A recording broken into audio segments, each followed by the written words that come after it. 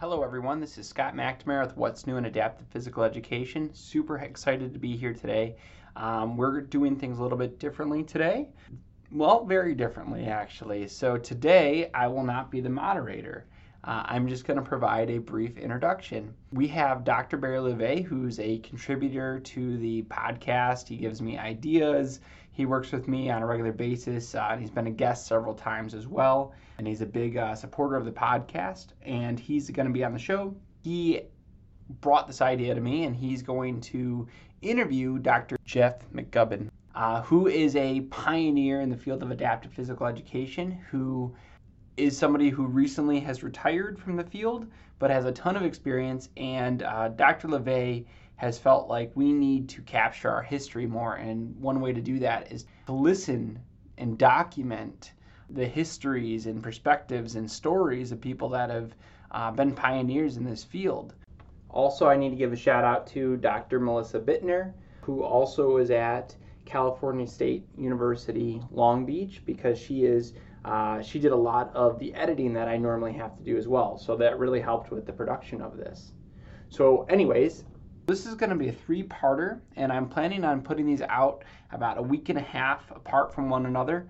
And I'm also going to have an ongoing blog with this one. So the blog's just going to be updated every time that we have a new episode release. With that, I'm going to let Dr. LeVay take it from here. Hi, my name is Barry LeVay, and I'm a professor at Cal State University, Long Beach, where I'm the Adaptive Physical Education Coordinator, and I'm going to be the guest moderator today for this What's New in Adaptive PE podcast. And I want to thank Scott for this opportunity, for getting me involved with the podcast. And I also want to thank Melissa, who's assisting with the technology and aspects of this podcast. So we're real excited about the podcast we have for you today, because we're going to be speaking with Jeff McGubbin, and he's going to share his insights regarding adaptive PE during his career. So before we get started, I just want to give you a brief background about Jeff. Jeff, after a very successful career in higher ed, recently retired in June from as a dean at Colorado State University. He was in the College of Health and Human Sciences.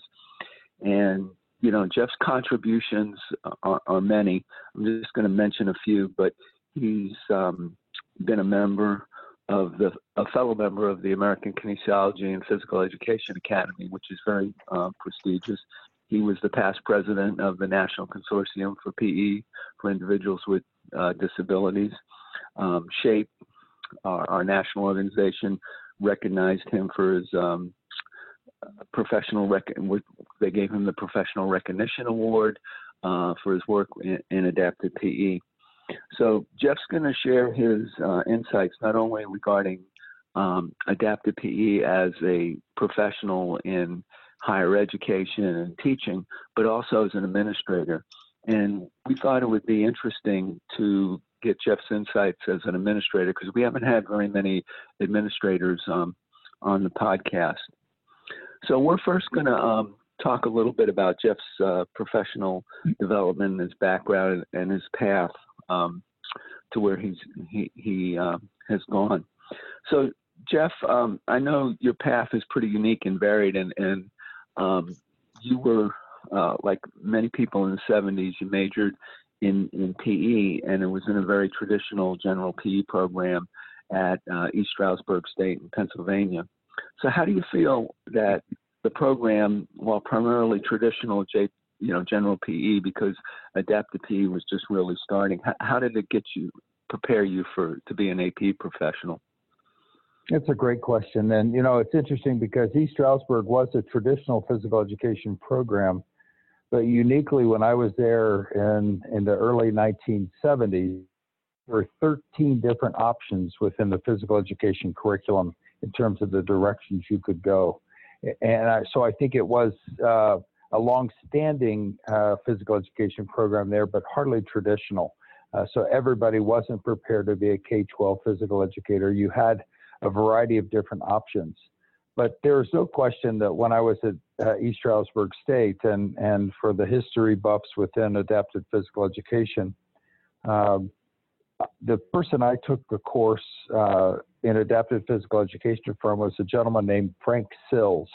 And Frank actually had been the former president at East Stroudsburg State, and he was on the doctoral committee for Hollis Fate. And so Hollis was one of the preeminent developers of what he titled special physical education as a way to help people understand what physical education abilities really was. So Frank Sills was a forerunner. And to be honest with you, the content of that course that I got from Frank was much more of a corrective, rehabilitative oriented physical education program, which is not what we promote in adapted physical education or adapted physical activity today. However, Frank had connections with Hollis Fate, which led to some conversations, and ultimately I ended up doing a master's degree at the University of Connecticut, starting in the fall of 1976. And again, sort of linked to history, if you go back and look at the passage of 9414, or at that time called the Education of All Handicapped Children's Act, that was just beginning. And so I was fortunate, very fortunate, to be offered an assistantship to go to the University of Connecticut. And this assistantship paid for my graduate education. And this was a program that Hollis Fate had much to do with creating and being a national leader in that area. And so at East Stroudsburg, I took the basic content that was in a physical education curriculum, but I actually morphed out of the general teaching track across K-12 and looked to go on and specialize in graduate school in the special physical education area at the University of Connecticut. And that led me to opportunities where there were not programs for children with disabilities yet, but they were willing and able to provide access to the kids with disabilities. Frankly, they being the school districts in the Connecticut area, were happy to hand over, if you will, children who had different learning styles or physical mobility for the students out of the University of Connecticut to come and work with those kids, and then help the teachers create ways to include kids in physical education. So I guess from a historic perspective, because of my age and the time I started my master's degree program, it was right at the beginning of for adapted physical education opportunities in the schools. Prior to that time, those didn't exist, and so it was right in the middle of it. And so really the University of Connecticut was the launching pad for me to say, this is what I wanted to do. And I completed my master's degree there and moved on to another position. Well, you mentioned that you went to the University of Connecticut, and you talked about working on your master's. So you studied under one of the real pioneers in our field, Hollis Fate, who wrote one of the first textbooks. What would you take away? What did you learn from him? And I know while you were at Connecticut, there were other students there that went on to have pretty good careers, like Walt Davis. So maybe talk a little bit about what you learned from them. It's interesting. Hollis was nearing the end of his career when I was there, and he was a person that had high expectations for his students.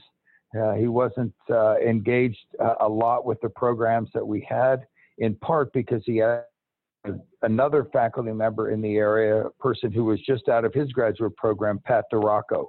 So Pat DiRocco was the newbie at the University of Connecticut, working for Hollis to do much of the teaching and the oversight of the programs for the students in the special physical education program. And Walt Davis, who then went on to Kent State, was a PhD student at University of Connecticut at the same time. So I honestly had more interactions with both Walt Davis and Pat DiRocco in their leadership of the content of our courses, but it was Hollis's vision for this program. Things that come back to my mind is, and we had the opportunity because of our grant at the University of Connecticut, Hollis would arrange to bring in key people from around the country in the area of adapted or special physical education. Just sort of an anecdote from I remember sitting in a circle of 15 students kind of thing, talking to Julian Stein and Hollis Fate about their vision. And they argued like crazy over whether it should be special physical education or adapted physical education. And I just remember being in awe of that opportunity. And it was all because of Hollis Fate's leadership in that program. And Hollis had others who had worked with him. John Dunn had departed from the University of Connecticut at that time. And John, the position John was in was the one that Pat DiRocco took over. And then those connections at the University of Connecticut actually led me to other academic and work-related experiences that helped shape my career. Yeah, I think a lot of people who don't realize, like in the 70s, a lot of us, we were just still figuring it out. And when we share with students that prior to 1976, 75, a lot of children with disabilities didn't even have to go to school yet. And, it's hard to believe. And those were interesting times. I think the other thing you shared that was interesting is that a lot of us, when we're in graduate programs, sometimes we learn quite a bit from our classmates and fellow students, and can learn a lot from them. So I think the other thing that's interesting is from there, after you were at you got your master's degree in Connecticut, you went to Virginia and you went and worked in a hospital setting and learned quite a bit about orthopedic disabilities, right? And that's correct. And it was frankly, it was the University of Connecticut connection that led to the phone call that had an opportunity for me. One of the previous PhD students at the University of Connecticut was a guy named Greg Shasby, and Greg was on the faculty at the University of Virginia, and so phone calls between the University of Virginia and University of Connecticut and Hollis Fate led me to apply for a position which was then called the Children's Rehabilitation Center as part of the University of Virginia hospital system. And so I worked at the Children's Rehabilitation Center, and it worked with primarily children with orthopedic impairments, but not totally. We also had children who had a variety of social and behavioral issues, children who had diabetes, we had children who had scoliosis, we had children who had a variety of different things. But the majority of the kids that we worked with were kids who had CP or some other kind of neurologic or orthopedic impairment. And it was a tremendous learning experience for me because these kinds of programs don't exist in this current medical model that we have, because children would come back for 5 days every year for sort of what we called a tune-up, basically looking at their educational needs, their OT, their PT, their physical education needs, their social and emotional needs. And so the kids would have a returning of service. And so we got to know kids over more than 1 year. We would certainly have kids that would come in for acute reasons following surgery and so on and so forth. But these children were able to come in and stay for 5 to 7 days, oftentimes once a year, just to help keep them engaged at the highest level that they could be.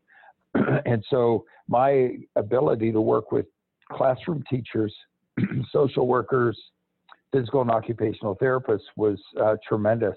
And my actual appointment was in a Department of Recreation Therapy, which enabled me to work with Ron Adams. Ron, for those that go way back like yourself, Dr. LeVay, was the principal author of a book called Games, Sports, and Exercises for the Physically Disabled. And so Ron had written one of the first books that I know at the time when I was at the University of Connecticut. It was a required textbook for the class that was typically titled adapted physical education for orthopedic impairments or something like that. And so that had brief descriptions of the hundreds of different kinds of orthopedic impairments, and then how to modify activities or programs or devices to help keep those engaged in the activity. And so I landed in a position there, which was awesome. And Ron Adams looked at me and pretty much said, I'm in a revision of my book. Would you like to write a couple of chapters? And it was a no-brainer from my perspective. And so I wrote chapters in the first edition that I worked on, and dealing with aquatics and skiing and modifying some of the stuff that he had written before. And then in the next edition, I had a little bit more responsibility. So that was a great opportunity, but it was a link from the University of Connecticut to the University of Virginia that helped open that opportunity. And then while I was at the Children's Rehabilitation Center, I was given the opportunity to enter the PhD program at the University of Virginia that at that time, Dr. Greg Shasby and Dr. Pat Bird had received funding, again, from Office of Special Education Programs, which has been a huge opportunity. So I was able to receive an assistantship to go to school to complete my PhD program. And in the context of my PhD program, I continued to work not as an employee, but with people at the Children's Rehabilitation Center as an opportunity for me to do some research and other things necessary as part of a PhD program. So is that where you started to gain your research interest, dealing with not only orthopedic disabilities, but MS, as well as MS? I know this. Well, yeah. With the scholarly interest in you, what'd you learn working with that population that would be helpful to the audience? Well, I think what I learned with that population, one, I was involved with helping Greg Shasby develop at that time the CP Games in the state of Virginia. So competitive sport opportunities for people with cerebral palsy were just emerging in the mid to late 70s, or early 80s.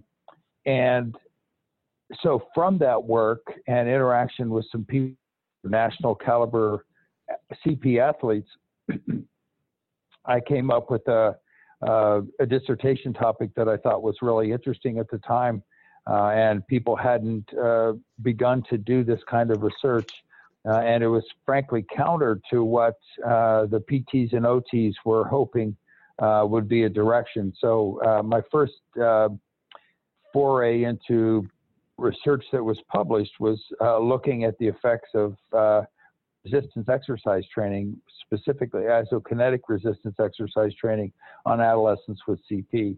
And the question was really, would resistance exercise help improve neurologic performance as measured by movement, where it was anticipated by the therapist that any additional muscle tone would be negative to movement and counter to what would be productive. So, but it was because my work at the Children's Rehabilitation Center, probably a third of the kids I worked with, I became very familiar with some of the issues, and some of the bigger challenges that came up as watching those kids with CP have very intensive programs until they were 4, 5, 6 years of age, and then lots of things falling off in terms of not their body parts, but the support services they had for continued motor skill development really dropped off. And so I was interested in the adolescent with CP who was clearly losing mobility as they started to grow and age and gain body weight. And so I was trying to see if there were ways to prevent that or encourage more active mobility and strength training to help them stay active. But you mentioned go ahead. Yeah, Jeff, what I think is really interesting, and some of the audience won't realize, at that time, there were a lot of people who questioned whether people with cerebral palsy should even be involved in sport, and it might be contraindicated, and like you're talking about. And that's, today that we don't even give that a second thought, but at that time that was, getting them involved in sport sometimes was questioned, Yeah, I think that there's there's no question that people with CP, for a whole host of reasons, have struggled in managing to be in more. They had isolated games for themselves. While they could qualify for participation in what are now called the Paralympics, it was challenging for them due to various classification systems. So we were trying to create a separate sport performance, and it was run through the National Association on Cerebral Palsy out of Hartford, Connecticut. And so the real question came, could athletic training of some form actually improve motor performance in other areas? And right. I think it's evident that it could do that. But I mean, really, I had PTs and OTs question whether it made sense to take kids with CP to athletic events, because they would just get all excited and the excitation right. would increase muscle tone, and that would be negative for their other motor development. But anyhow, so we've learned a lot over the years mm-hmm. as to where and how people with disabilities can be involved in activities. You mentioned a bit ago, Dr. LeVay, about multiple sclerosis, and that actually came about, my work focusing on that population came about later, but I'm going to mention something in hopes that this is sort of what we know. I was at the Children's Rehabilitation Center at the University of Virginia Hospital. We had a therapeutic pool that we invited people with MS in the evenings to, like one night a week, they would come in and use that pool to swim. And so I got to learn a little bit about MS, but counter to what is known today, there was so little known about it. So we were putting people swimming with MS in water temperatures that were close to, I think it was around a high 90s, close to 100 degrees, very warm pools. They loved it because it felt good. But we know now that that's one of the worst things to do for people with MS. They, in fact, should be swimming in cooler pools than the typical population, because they're able to function in cool pools for longer. So actually putting people in hot pools was not a good idea. But frankly, the people liked it. Nobody seemed to have oversight of it. And so I actually learned after the fact that what I was doing in the I guess it was being the late 70s was probably counter to what was done. But the work related to my interest and following the University of Virginia, I went to Ohio State University and worked with, again, some leaders in the field, Paul Jansma and Walter Ursing. And I was asked to coordinate a grant. So I completed my PhD at Virginia and then went to Ohio State for 3 years to coordinate a grant that was called Project Transition. And this was a little bit of a left turn for me in terms of trying to, the work related to people with CP had to really be put on the shelf for a little bit. And the work that Project Transition was focused to do was the effect of fitness, physical fitness and hygiene related personal grooming skills. How would that impact the ability for people who are institutionalized, people with intellectual and developmental disabilities who are institutionalized in their ability to transition to community living? So the whole goal was to see, could we train people with intellectual and developmental disabilities so that fitness would improve, so their personal hygiene skills would improve, and would they be more successful in going out in the community following such training? And to be honest with you, I learned a ton at Ohio State, but I also, most of what I learned was how challenging it is to work within a large developmental center and help make behavioral change for people who have spent much of their lives there. And so what was proposed to be done by this grant funded by the Office of Special Education Programs, again, the same funding source, was probably way unrealistic, because they were saying that we would be able to train in the hundreds of people with disabilities, and the skill set of the individuals who we had the opportunity to work with were really limited. So part of what I had to learn was how to modify, change, and really adjust a research intervention protocol that was not possible, frankly, with the skill set of the people that we had and the staffing that we had available to us.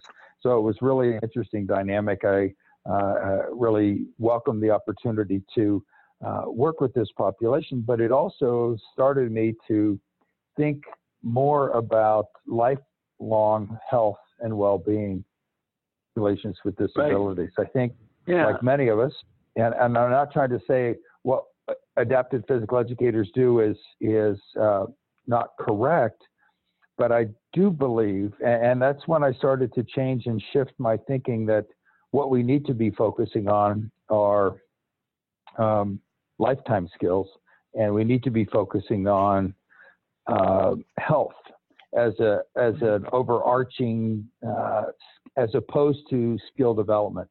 You know, if you step back, we're all guilty of it, Barry, that our efforts to do research were usually by the amount of time we had to do a 6 or 8 week intervention to get the data that we could and show that we could make a behavioral change. But we never followed up 6 months, 9 months, 12 months, 4 years later. And so most of the work done early on in adapted physical education said, could we train? I'm summarizing, and I'm probably not being very kind to a lot of people, but could we make a skill development change or of some type? Could we help people jump higher, move a little quicker, maybe even lose a little weight over an intervention period? But we never started looking at other factors that were creating barriers for people to live longer, more healthy. Well, I think, you know, during that period too, that most of us were trained developmentally, and we look at, you know, moving along that continuum, and we're just starting to think about functionality and looking at the person top down, you know, that top down approach. And so that's one of the things that I think was interesting. I think Ohio State really shaped you, because I know you were one of the first person I remember talking with you back then, and you were talking about public health for the disabled, and this became kind of a research line for you, and was, so, you know, you started to do some work in there. Anything else you want to share about that, and this idea of public health and the disabled? Well, perhaps. I mean, and maybe that was a little bit of a shift for me as I started to work with people with MS. I mean, people who have MS are typically adults, right? It's most often diagnosed between age 18 and 25 or up to age 40. So it's not school age issue typically. And then I was also the people I worked with in Project Transition were all adults. They were in developmental centers and had been there their whole life, and they were trying to see, could they live in a community and could we help them do that? And for a whole host of reasons, starting to look at more of an adult factors that were of issue for both people with intellectual disabilities as well as, now that didn't mean the courses that I was teaching at Oregon State University. So after Ohio State, I eventually got to Oregon State University via Texas Christian University, but I continued to work and prepare teachers. So it wasn't as if I lost interest in realizing the importance of what we could provide and what we needed to try to develop for our public schools to be more inclusive. But my research interest did change a little bit. It's always interesting to see what factors influence how, and sometimes the factors are much more based upon the community you live in and the opportunities that exist there than generally what your interests are. So yeah, that's a great point. Yeah, but I've continued to be concerned about public health issues, and I guess it would be probably 15 years ago now, we started to, even through the programs at Oregon State University, we started to encourage some of our PhD students they're getting a Master's of Public Health degree in line with their PhD, because the factors that influence health are often community-oriented barriers, such as transportation, education, employment, access to services that keep people from being healthy, active, and engaged. And so the challenges, so it goes well beyond the schools. And I really believe that some of the more important work in our field in the, I'm trying to remember the years, probably in the 2000s. Some of the work that Jim Rimmer was doing, some of the work that Gloria Cron was doing, looking at community-based interventions for health. Right. And I thought that that created a shift in our, a critical shift, not a critical shift in our program where that started to gain traction as an attractive way to go. And so many of my doctoral students eventually worked with adult age populations, and I don't know if that, and you know, it's one of those things that many others continue to work in the developmental side, and I think that's all. We have a lifespan approach, and we should have a lifespan approach to adaptive physical health. And so anyway, that was what sort of influenced my thinking, was the opportunities for the people I had available in the Corvallis community, and the recognizing that lifetime, what we were doing in the public schools was really lost its gloss, if you will, if people would then graduate from a high school, not be employed, sit at home and do nothing. So all the work we were doing in the high school was going for naught unless we had a continual transition program or opportunities within the community for employment, you know, independent living to the extent that is possible, and recreation and activity that would maintain health. And so you could teach skills all you want, but if we couldn't transition that into the community, I think we are losing our hold of what important work we were doing in the K-12 system. That's a great message, and I couldn't agree with you more. Is that what are we doing with them once they graduate? So that's great. And so Jeff, thanks for giving us a little bit of your background and the road that you've taken. So this is ending part one, and we hope you will join us for part two, where we're going to discuss Jeff's university teaching research. We offer some good insight to young professionals entering in the field. So those people who are early in their career, Jeff's going to provide some really good strategies to help you with your teaching and your research.